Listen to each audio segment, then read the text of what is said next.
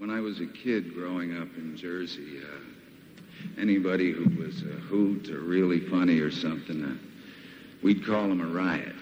Ladies and gents, this guy's a riot in more ways than one. Bob Dylan.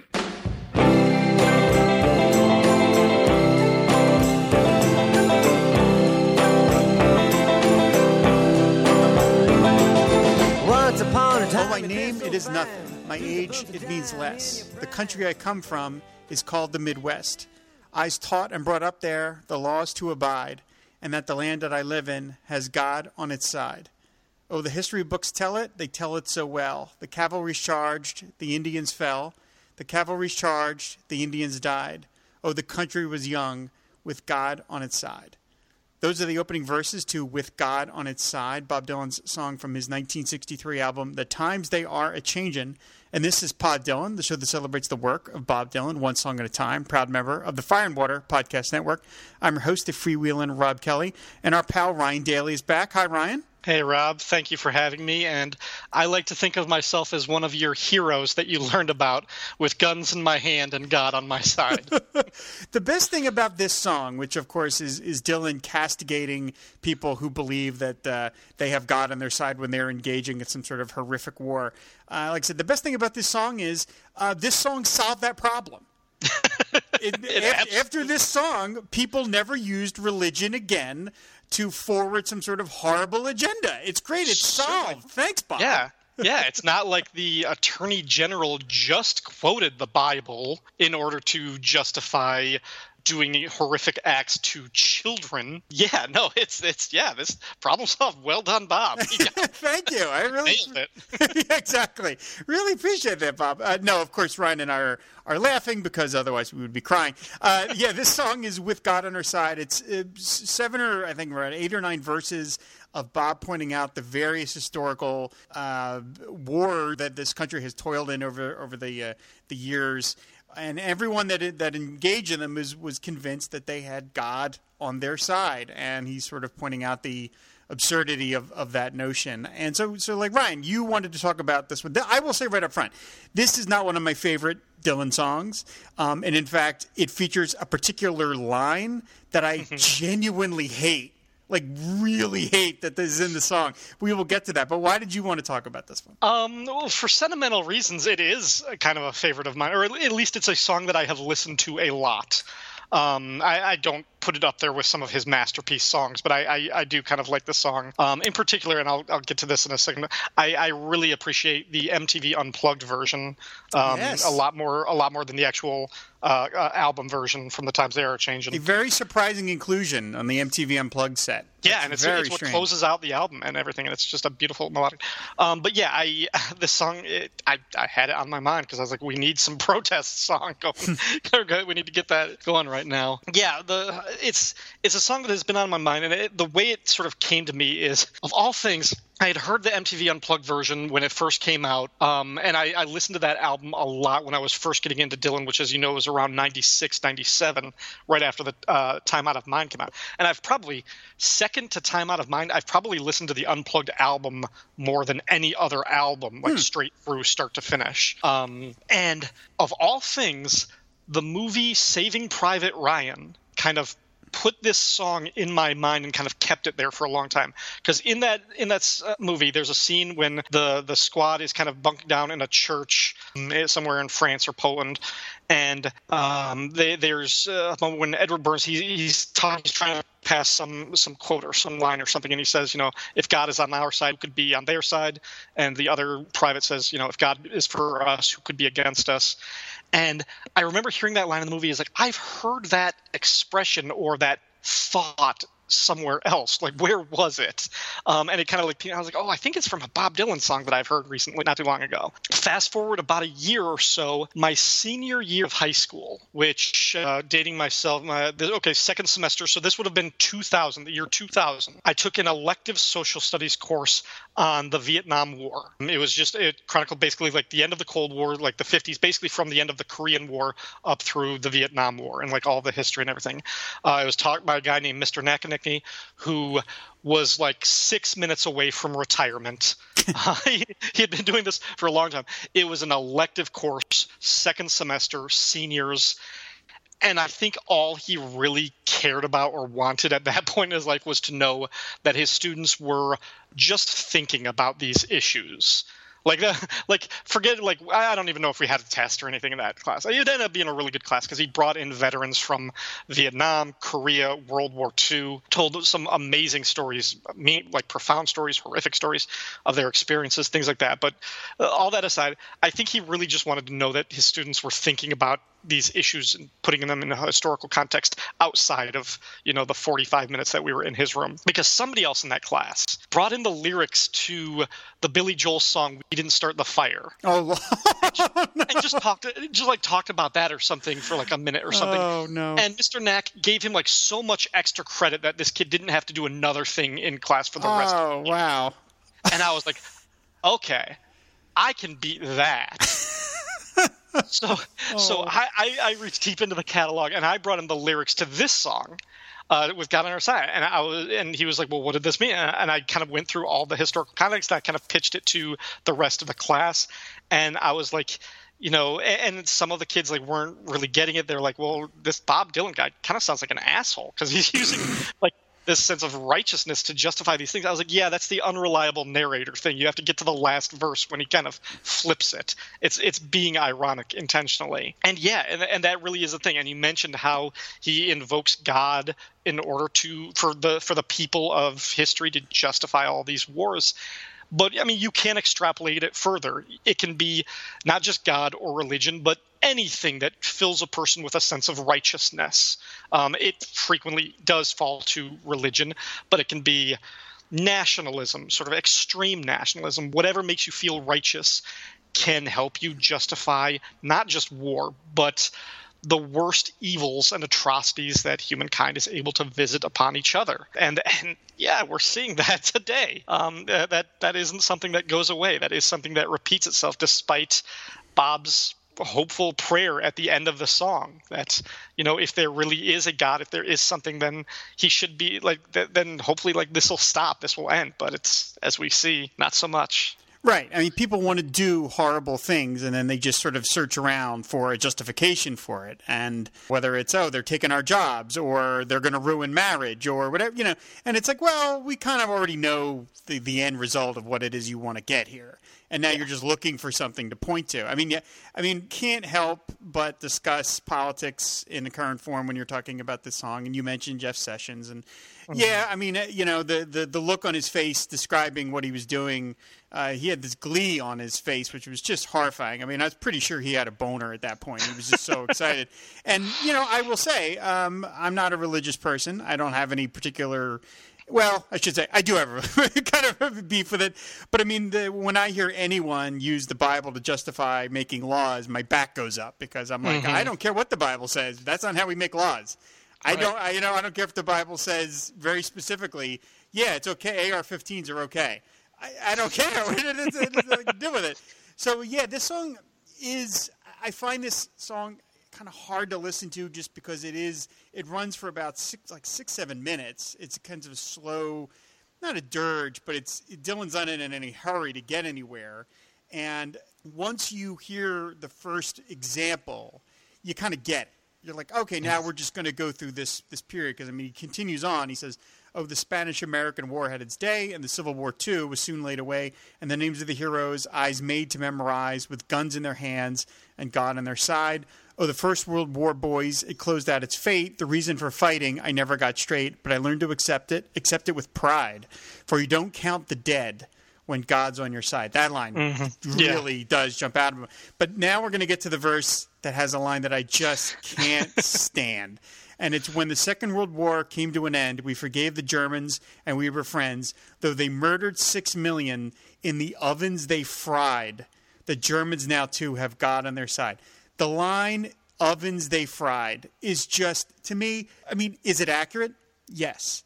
Is it important that you convey the horror of that war in this song? Yes. But that line, to me, just stops the song dead in its tracks because it's so grotesque. And it reminds me a little bit of, take it back to modern politics, when Samantha Bee used that word to describe Ivanka Trump. The joke itself, I think, was fair, but that word, she had to know that word just shuts down conversation. Right. It's like calling somebody a Nazi in an internet forum. It's like, okay, you're done. You've ended. There's just, you know that the conversation will no longer continue. And that, I wish Dylan had found a way to convey the horror of the Holocaust with just not using the words, the ovens and the fact that he uses it, that it's the rhyme.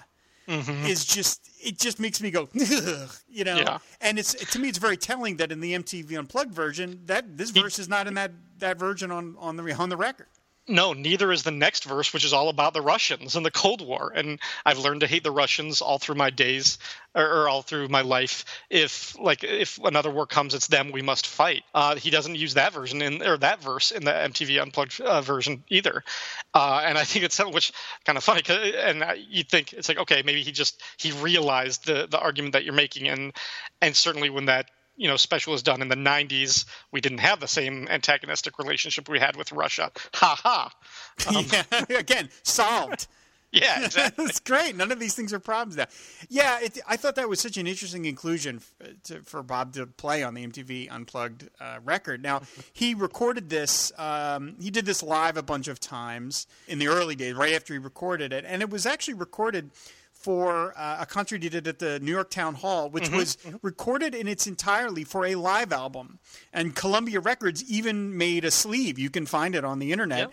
And it's one of kind of the great lost Dylan albums, in that Dylan was cranking out so many original songs that they didn't need a live album as what they called a stopgap, which is we need product. But it's kind of amazing to me that record kind of never got released around the time. Later on, that material has since been released. But it's kind of amazing that they never thought to put it out. But it's weird to see an official Columbia Records Bob Dylan album that doesn't exist. It's just kind of weird rabbit hole that I fall down. That album doesn't exist. Now, this song was written in 1963. This is before the Vietnam War, just as the Vietnam War was heating up. The Neville Brothers, when they covered this song, added a verse about Vietnam, which Bob then later incorporated into his own version. So it would continue on. And now, of course, I mean, I don't know. He hasn't sung the song live since 1995. So I don't know if he would sing it again today. Would he add more recent? We've had lots of wars since then. So I don't know. But it's Dylan was clearly proud of it, and then pulls it out every so often, but not a lot. I mean, it's only been performed 29 times in the last 55 years. So it's not a song he feels the need to return to a lot. And I think part of it, I mean, you made the point. The song itself isn't great, and it is one of those things where you get the point early on, and it's perhaps too long. I mean, like you said, you can keep adding verses. You can go throughout the 30 years or 40 years since and add more verses to it, but it's just saying more of the same. What can I rhyme with Afghanistan?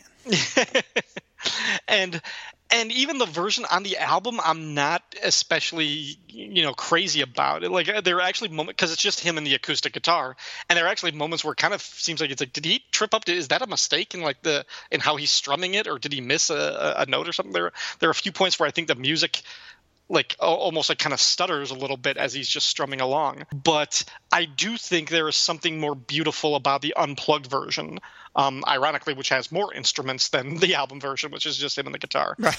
He's cheating a little, calling it unplugged. You do get a few more instruments, and there's just kind of this, I don't know, it feels a little bit more melodic. I like his voice a lot more later on in the unplugged one. There's a little bit of a haggard weariness to it. And the fact that he trims down some of the verses, he changes up just some of the words in the World War I section that I think flows a little bit better, because he says the reason for fighting I never did get instead of I never got straight. And yeah, it's just that feels like maybe a little bit more self-aware and a little bit more defeated. It's not so much a protest as it's a melancholy kind of realization that of what he didn't achieve, maybe, and maybe that's something that comes back to him every once in a while when he's touring. Yeah, there are a couple of versions on this. Besides, you can find that the New York Town Hall one that you mentioned. There's a version of him doing the song with Joan Baez, which I don't really like. I don't think their voices together on this particular song sound that great. So yeah, the song, I think it's just something that the message of it is something that we need to remind ourselves of more often. Just that to check our righteousness and not fall for it when we use that to disguise our cruel and inhumane behaviors. Yeah, I agree about the weariness. I mean, he talks about I'm weary as hell. He even says at one point in the song. But yeah, I think as the older Bob Dylan is singing it more of like, this is how I felt in 1963, and this is where we are now, and we don't seem to have made a whole lot of progress. Now, you mentioned Joan Baez. There's a story I found on the Wikipedia page devoted to this song, which was too good to pass up. I generally don't like to just read things off of the internet on the show, because that's what's the point in that? But this story was too funny to pass up, and it was Anthony B. Herbert, a Vietnam War veteran and psychologist, reported an incident related to Joan Baez's 1963 cover of With God on Our Side in a 1984 interview. And he says, I was called to Vietnam in 1968 from the Middle East. While I was in Spain, or en route to Spain, I bought some Joan Baez records. I went to my room in the bachelor's officer's quarters to listen to them. There was a knock on my door. It was an individual in civilian clothes. He asked me my name and rank. I just looked at him. I was then a major in the U.S. Army. He asked, are those Joan Baez records? I said, yeah. He said, she's like anti-military. He then identified himself. He was a one-star brigadier general. He outranked me by far. He said, you're a fan of Joan Baez? I said, how many records do you have to be a fan? He said, I guess 3. I said, I guess I'm a fan. I've got 5. He said, you have to get rid of those records or leave the building. I couldn't believe it. I said, I can't play the music I want, music that was made in the USA? He said, no, you'll have to leave the building. That's anti-military music. She was singing With God on Our Side. I said, I think I agree with the lyrics. I'm not anti-military, and I agree with what she's singing in the song. He said, you have to leave the building. I said, hey, it's okay with me. So he gave me a transfer. I went down to the Hilton Castile in Madrid, and I stayed in one of the best rooms they had, and the government had to pick up the tab. And it's kind of amazing. You think that, a guy who is a brigadier general, you can't be a dummy to be a brigadier general, although you can be crazy like Curtis LeMay or something, would hear these lyrics. I guess if you just heard Joan Baez, he just immediately dismissed it as, oh, that's a bunch of hippies making fun of things. I mean, you mentioned the final verse. He says, so now I'm leaving, I'm weary as hell. The confusion I'm feeling ain't no tongue can tell. The words fill my head and they fall to the floor. If God's on our side, he'll stop the next war. I mean, ideally, nobody wants to go to war. Ideally, I mean, I know that if you're in the military, you're ready to do it, but I don't think you want to do it. And so somebody saying, I'm just kind of against war in general, it seems absurd to be like, well, then you're anti-military. Well, no, I don't want you guys to die either. I don't want anybody to die. That's kind of the whole anti-war thing. Yeah, and you would hope that the people who are making those decisions and are fighting on the front lines are a little bit more clear-headed. But you would hope. Yeah, I don't know. So there was. I don't know. We're a couple of peaceniks, so I don't know. We're Ryan and I. We have in this area. Ryan and I are a bunch of pinko hippie. So don't worry about don't listen to us. There was an alternate take recorded for this album, but this is that one. I think it's on one of the bootleg series. I haven't quite heard it yet. In terms of historical, where Bob was at this point, Times Are Changing is really an album of, as he would put it, finger-pointing songs. If you look at the cover, it's this gray, a brownish, very stark photo. It doesn't suggest that there's a lot of fun to be had. It looks like Bob definitely channeling Woody Guthrie. You wouldn't be shocked if this was like a photo from the Dust Bowl, of some poor farmer trying to survive. And he, note, this man later starved to death. And it has that kind of thing. And you could see that in the very last song on this record, which is Restless Farewell, that's Bob sort of realizing that these songs and this part of his career has come to an end. And he couldn't just do songs of pointing out righteousness and things that are wrong with the world. You had to that was a dead end for him. And the next record, Another Side of Bob Dylan, he expanded the canvas to much more internal stuff, and that's where he went from there. But Restless Farewell points to that. But this album is this is the first song we've actually gotten to on the show from this album. It's a bunch of great songs, but can be a little wearying. Ballad of Hollis Brown in particular is just this unrelenting grimness of somebody about with their family and they're starving to death. So it's pretty unrelenting. And one other thing I did want to mention is the tune that Bob Dylan uses is completely lifted from another song called The Patriot Game by Dominic Behan. And apparently when Mr. Behan was informed of this, he called into question every Bob Dylan song and said, well, the guy just steals everything. Mr. Behan didn't point out that he himself stole the tune for The Patriot Game from an Irish folk ballad. So that's what the folk process is, buddy. I mean, I don't know what the problem is here, but yeah. So I guess Mr. Behan, not a fan of Bob Dylan, but Mr. Behan too had God on his side. Yeah, well, there you go. It's perfect. That justifies him stealing it from the Irish folks. Hey, I stole, but you can't steal from me. That's wrong. So yeah, I mean, this is one of these songs that I will admit I don't listen to it a whole lot, but nevertheless, hearing it in 1963, this was a pretty big deal to hear somebody of Bob Dylan's import singing something so direct about where we, and especially when you think about where we were headed into Vietnam, right? I mean, we were sending over quote unquote advisors in 1963. You know, we were headed into one of the most protracted and bloody conflicts this country has ever engaged in, and so this song jumped out at people. And I'd also wanted to just point out that the penultimate verse, where he talks about Judas betraying Jesus, and he's many. I've been thinking about this. How does that verse begin? Through many a dark hour, I've been thinking about this, that Jesus Christ was betrayed by a kiss.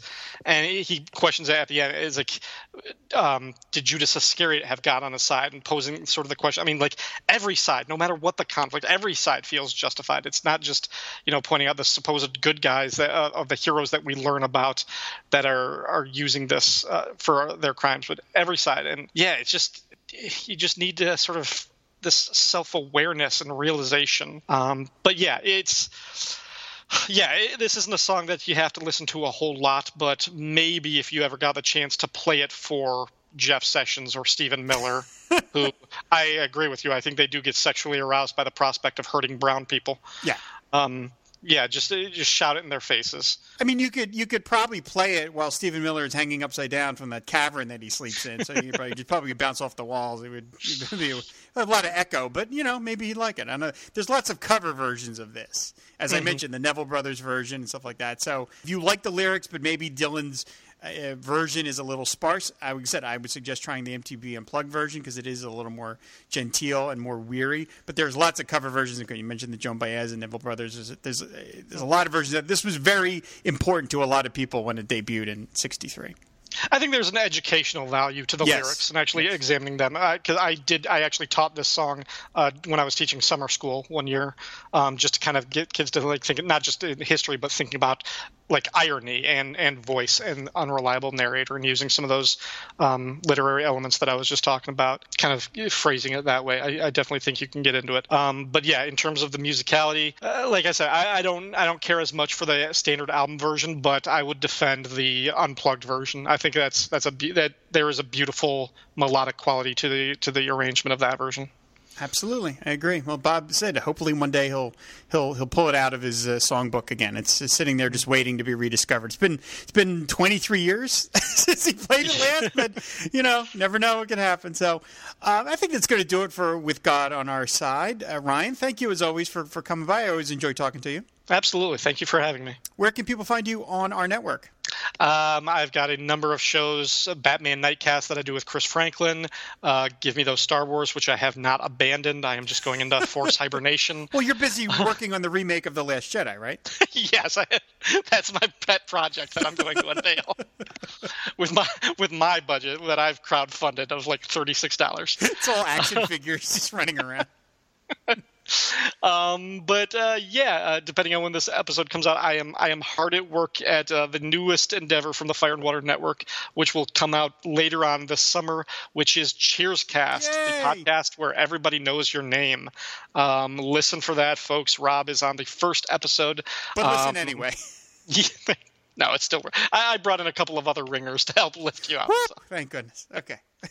So no, that is good. I've got a couple episodes of that already recorded and ready to go. So Nice.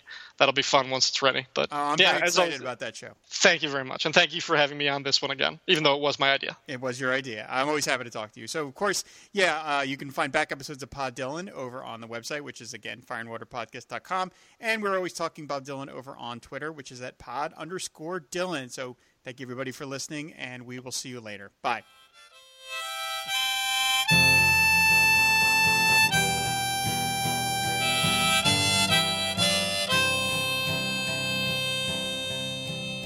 Oh, my name, it ain't nothing. My age, it means less. The country I come from is called the Midwest.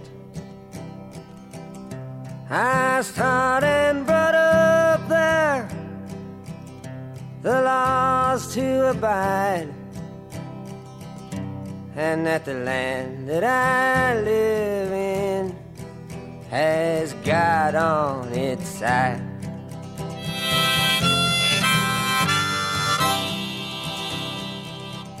Oh, the history books tell it, they tell it so well.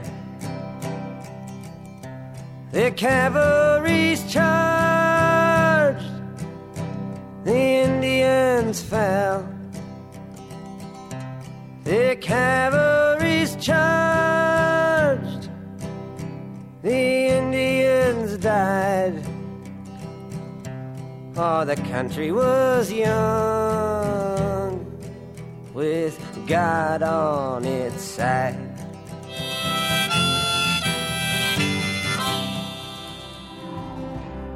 So now as I'm leaving, I'm weary as hell. The confusion I'm feeling,